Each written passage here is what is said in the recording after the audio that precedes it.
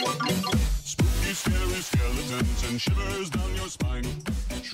Welcome back to Square Horror. I'm your Duke of Spook, Danny. I'm the master of Scaremonies, Matt, or Young Lee as I am, and know now and forever in the Jackbox game how I just smote your ruin upon that dark room. Danger Dan was not happy. Danger Dan the Third was unhappy. Neither were any of his descendants. We gotta pull that out for Spooktober. Absolutely. That's gonna be fun.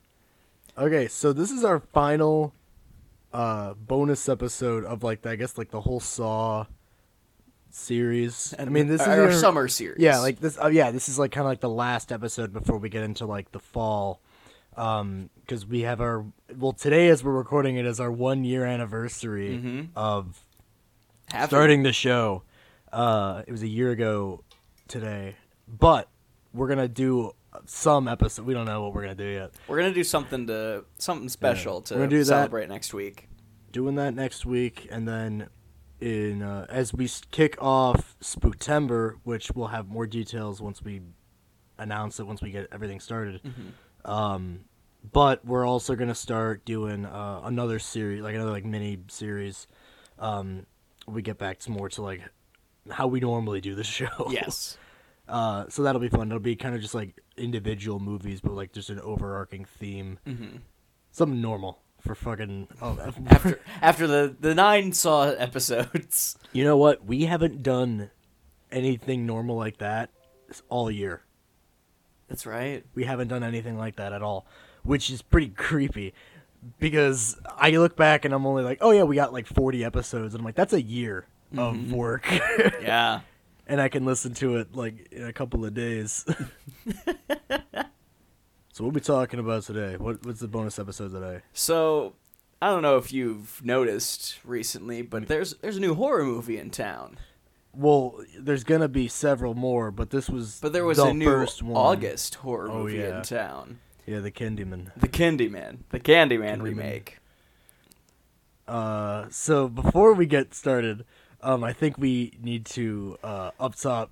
We haven't even released the episode where we talk about the trailer yet. Correct. By the time people listen to this, if they're listening chronologically, obviously you'll have heard back. But as this recording, that is not available. So I feel like most of what we talked about, or like what I've talked about this new movie with other people, is all the stuff that we talked about when we saw the trailer. Yeah. Which doesn't mean that it was like, oh, just because we guessed most of how the movie was going to go, didn't mean it wasn't fun, because it was really fucking good. It's a blast. It was really good. I really enjoyed seeing this movie. Because, so I hadn't seen the original Candyman until about 2 days before we went to go see the new one. I could have sworn we watched it last year. We threw it in Spooktober 2 years ago. Really? But I'm pretty sure that's one of the days where like 90% of the people who were there fell asleep. Yeah. Just like The Exorcist. Yeah. So you saw the first movie for the first time. And we'll cover that movie one day after a bit more time, because it's fucking great. Yeah. But specifically, this was a spiritual sequel. Well, and I'd go even further, because I think, like we've talked about in the past, is this really fits the Halloween 2018 aesthetic, where it very much will talk about the original one, making constant references to it, but it's not to the point where you will be completely lost if you haven't seen the first one. Well, it's exactly like what the big trend in horror now is it's revisitations of franchises for new generations of people. So take Spiral, for instance. That is a movie that is basically Saw, but it's like it's a new thing. Like, it's so that anyone can come see it, and they don't need to have seen Saw.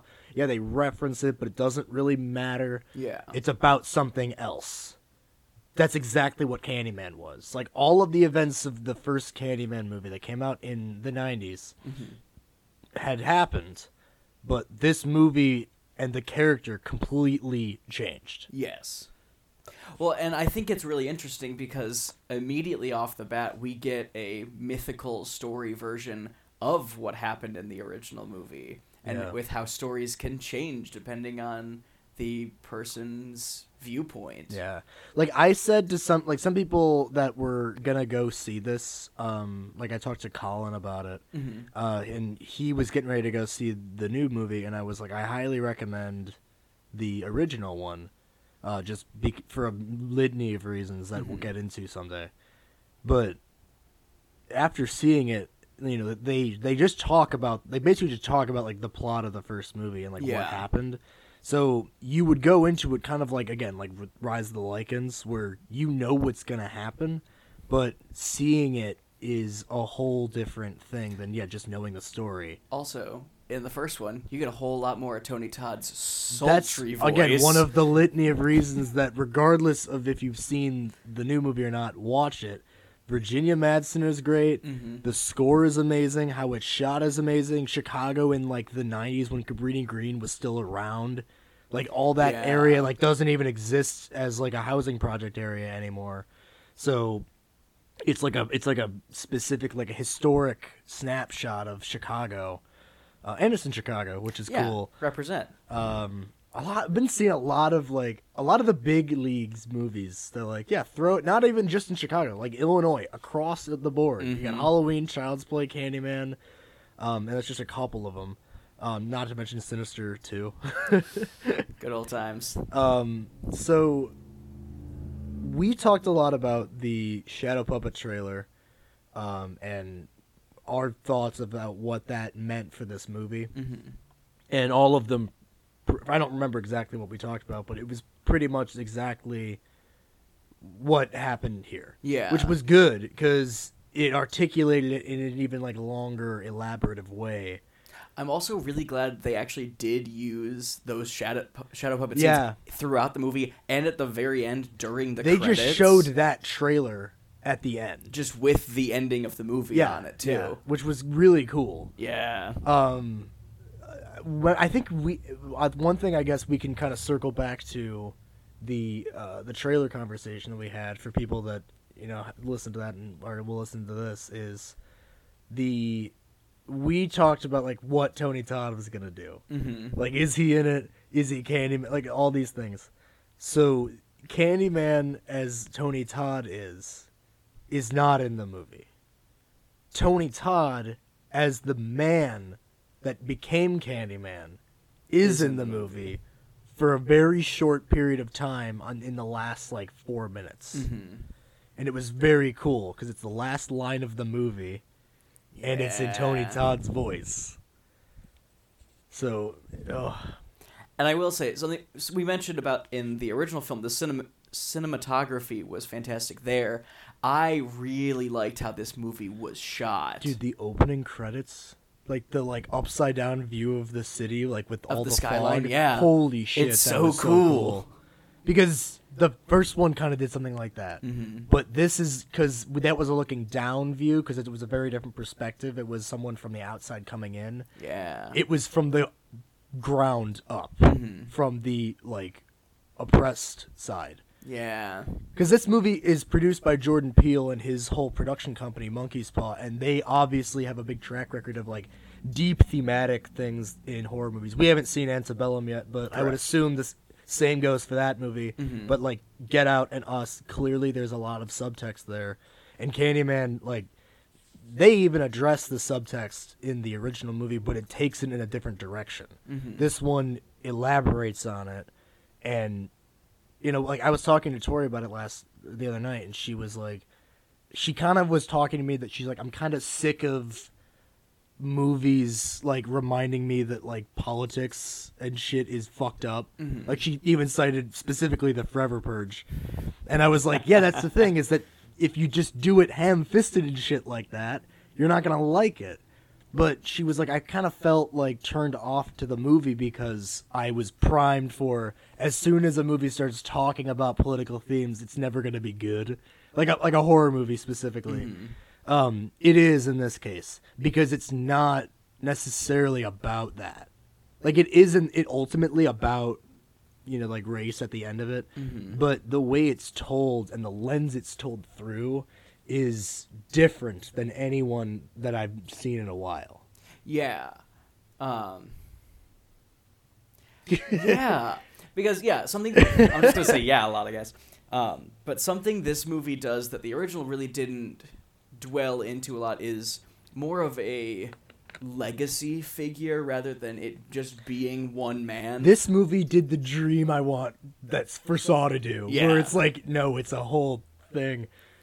And because in the original it was just Tony Todd was the Candyman. Yeah. Whereas in this one, Candyman is more of a umbrella figure for many different people who have experienced these heinous acts against them, whether or not, and more often not than they did, deserve any kind of treatment like they received. Well, and the big thing that separated Tony Todd's Candyman from the Candyman of this movie, because there is a figure that does kill people, that is, once they summon him, he does kill them. Yeah. But that is not Tony Todd's Candyman. And I don't mean that in that, like, it's not played by him. It isn't. But the figure itself, the person, is not that person. Yes. Yeah, it's like, a different I don't know if that, being. it's like, I hope you're following, but like, it's a whole different, identity. Individual. Yeah. Like, it's a different person that's the same thing. But the way that it's gone about is that Candyman, the original Candyman, was this urban legend that was kind of designed to for these communities, these the low income housing places, to the police don't go there. Like, there's no outside. They're pretty much cut off and isolated. Yeah. And like they say in this movie, they just leave the place to just implode, and then they'll come and they'll build condos over it. Yeah. So in that spirit, they're like, well, if no one's coming in, we got all these people doing fucked up shit in around. There needs to be some kind of almost vigilante figure. It's like Candyman was he would show up and kill people, but normally he would target drug dealers or murderers, specifically people that were doing bad shit, kind of to be like, hey, maybe don't be an asshole. The Candyman of this new movie is based on a story of just a weird homeless guy, I suppose, who he had a hook for him. He had lost his hand, so he had one of those functional gravity hook things. Yeah, it was a functional hook. It wasn't just a it's not hook. A big meat hook, Clive Barker It wasn't style. the Clive Barker hook. It was you use it as a hand sort of thing. And he was just a weird guy, and he would give candy to kids, and he just was a strange individual. And then people started to find razor blades in their candy, and they're like, it's probably that guy. Which, you know what, is a safe assumption. Yeah. I'm not gonna put that on anyone being like, this is a weird man, let's kill him because he's different. They beat him up because he was probably killing kids, so I could see the aggressive nature, but unfortunately he was a black guy and it was a bunch of white cops, so it was more in line with race. And then they go into 2 days after is when people they kept find finding razor shit. blades. Well, I mean, and yes, it sucks that they killed an innocent man. I don't think that they were jumping the gun to just kill anybody. I think they were this is our guy, and it's whenever there's crimes against children, blood tends to boil. Yeah. And people want results faster. Right. So the Candyman that the main characters see is that man beat up, very all of the style. I'm sorry, I can't remember the kid's name. The kid that was beat up, I think in Chicago. Emmett Till, I think is his name. But the image of how swollen his face was. It was very reminiscent of that, and they did that on purpose, for sure. Definitely. And they do that a lot. This whole movie, they're trying to kind of allude to that, this guy is just the latest in a line of black men that were murdered for no reason, and Candyman, that guy, just happens to be one of them. Yeah. At its core, he's just a guy that was horrifically murdered for no reason. The legend is adjacent, and they just use that man as source material, which is why he looked like that. But in reality, it's kind of cool. It's like it's all of it is legit. It's just different angles of the same thing. That's what I think is super cool. If they end up doing more of this type of stuff with like horror movies, is like, yeah, we like this source material. Let's look at it from a different lens. It's kind of cool. Like I mean, it's what Rob Zombie tried to do with Halloween. I think that's what's really interesting about that. But like when we walked out of it, we didn't really talk. So like, I want to get what your big overall thing is. So I'm going to say something that might be a little controversial. I hope not. With you. Not with our audience. I was like, wait a minute. We just talked about how it was good. Oh, no. Personally, I felt this one to be a much more entertaining watch than the original one. Candyman is a bummer. Like, the first movie is a bummer movie. Is. But this one, I can't really articulate all of my thoughts about it, but I really enjoyed following this main character's breakdown because it's a very different kind of breakdown from the original movie. In that, in this one, it's not be my victim, it's be me. You know what's cool when you think about it, and I actually agree with that. That's a good point. So the big motif of the movie clearly is mirrors. Yes. There's a lot of shots that have mirrors in them, and like the mirror motif is like obviously very big. I think that the two main characters, like Virginia Madsen from the first movie, the main character from this one, both go on breakdowns.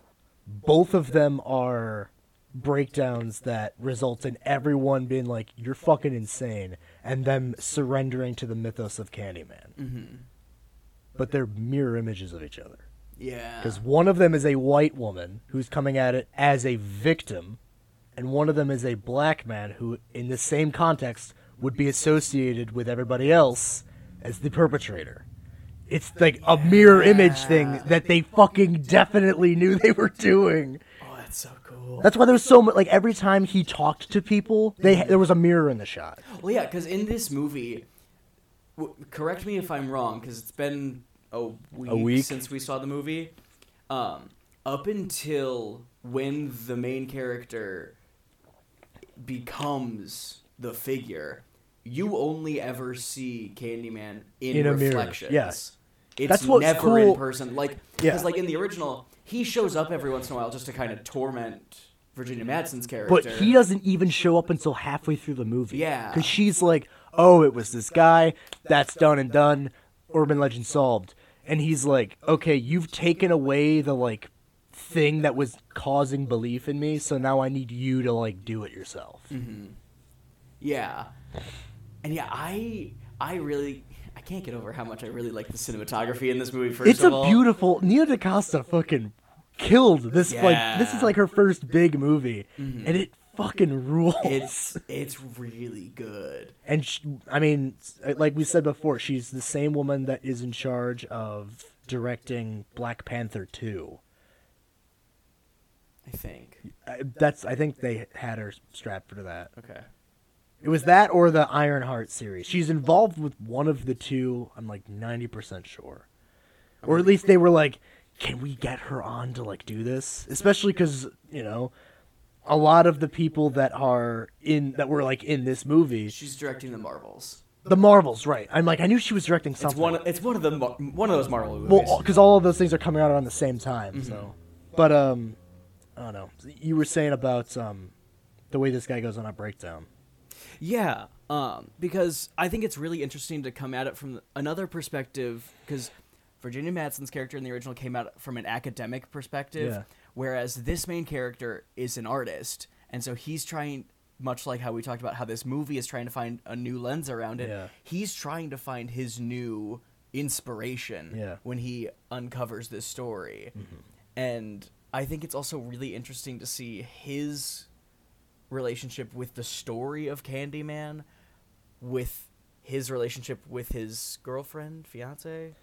Yeah, well, sort of. It seemed to be there was his connection was he wanted to find something that he felt like passionately connected to, and no one else seemed to care, which is how Candyman, quote unquote, died. It's like the same way you kill Freddy Krueger. You just have people stop believing in him, and then it goes away. Mm-hmm. Except that we're not talking about a ghost pedophile. We're talking about racism personified. Yeah. Like what it does, and especially when you just try to cover it up, it's going to fight its way tooth and nail to reach somebody, in this case an artist, who which was cool, represented the gentrification of the whole area. Yeah.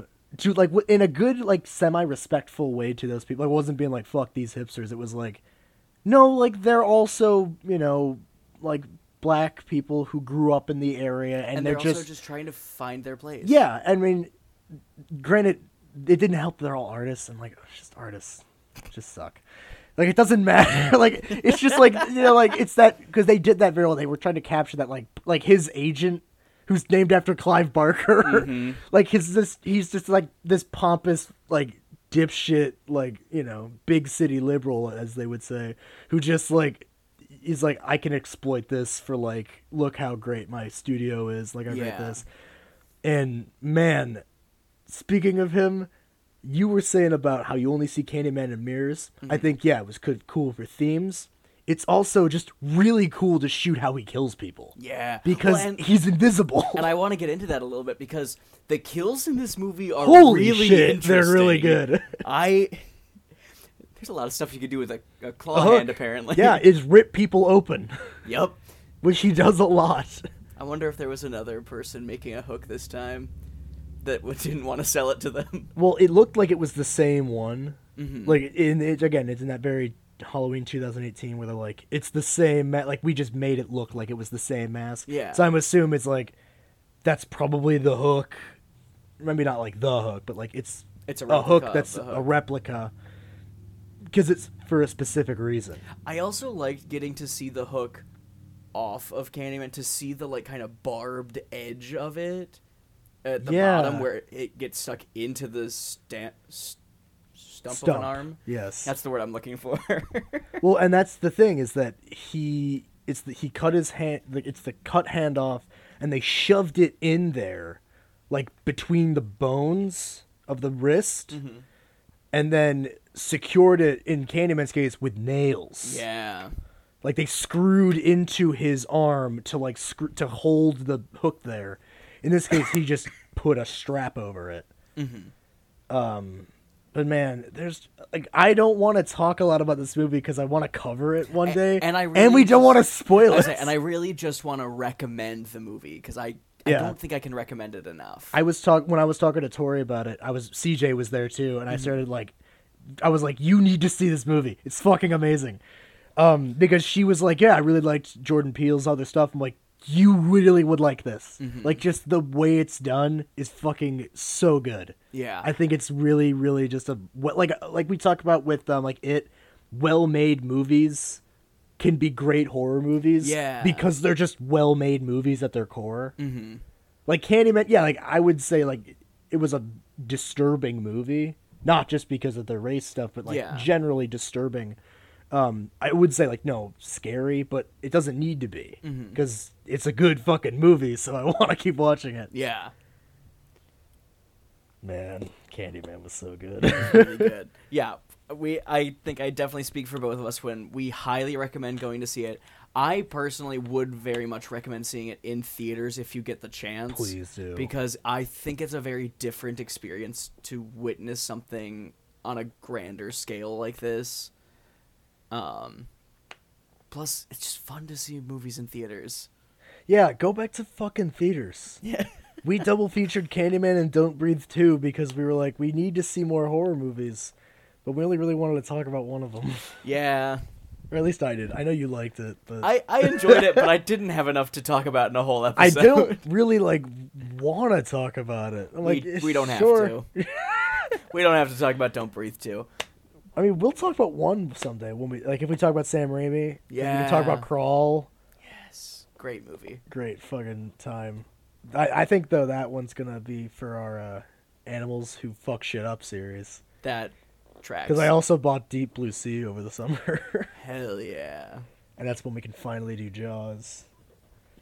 So for now, follow our Instagram at _Square Horror Podcast. You can reach out for requests and recommendations at squarehorrorpodcast@gmail.com. If you visit the not the Spotify page, the Instagram page, you can see a post that has a link to our cameo that Damien Maffei made us. I'm never gonna not think that that's fucking great that he did that. And we'll be coming at you next week with a 1-year anniversary special that is to be determined. Yes. And until that time, you stay spooky out there. I can't say game over anymore. No, you can't. So, we forgot to do something very important. We're going to summon Candyman. I can't believe we're doing this. We have to do it. Do we have to do this? This is an audio place. This isn't even a video. Yeah, but I need it on record that we have done it. That we did this? Because I know that you have never done this before. I have not. Neither have I. That's why I think it's special. Because we were sitting there watching it, and I looked at Taylor, and I was like, why haven't I done the Candyman summoning? Like, I've known about that movie for years now, and I've never done it. Mm-hmm. So we're gonna do it. And there's only one thing to do is record it. So yeah, because if we die, Because if we die, then because if Tony Todd shows up and murders us, I hope he posts it. And that'd be great of him to do. That'd be great PR. That would be really good. It'd be a great boost for the show. Not that it will matter because we'll be dead. I was more thinking for the Kevin movie. will go insane, and then he'll become the new Candyman. Okay, are you prepared? You got to look in the mirror. You have to be looking at yourself. Do I have to look at myself? Yeah. I can't. Well, get on the floor then. Hold on, I gotta move my shit. I have a mirror in my room. Coincidentally, right before we recorded this, I'd gotten the mirror. All right, are you prepared? We have to do it together. Okay. You have to say his name five times in the mirror. Looking at yourself. Yeah, and then see what happens. And then we're gonna stop recording because we're gonna stop. We're not gonna record the aftermath. Well, no. I mean, maybe this will be a great segue into our interview with Tony Todd when he shows up. We got that extra mic set up, right? Yeah, it's over there. Okay. All right, you ready? Let's do this. Okay. Candyman. Candyman. Candyman. Candyman. Candyman. Hello, Danny Hollander. It's me, Tony Todd. I'm here to kill you boys because you squandered your gifts. Why is he sounding like Jigsaw? I don't know. I can't do a Tony Todd voice because very few can. No, there's only one. Yeah. So unfortunately, it just goes into John Kramer. Game over. Not again.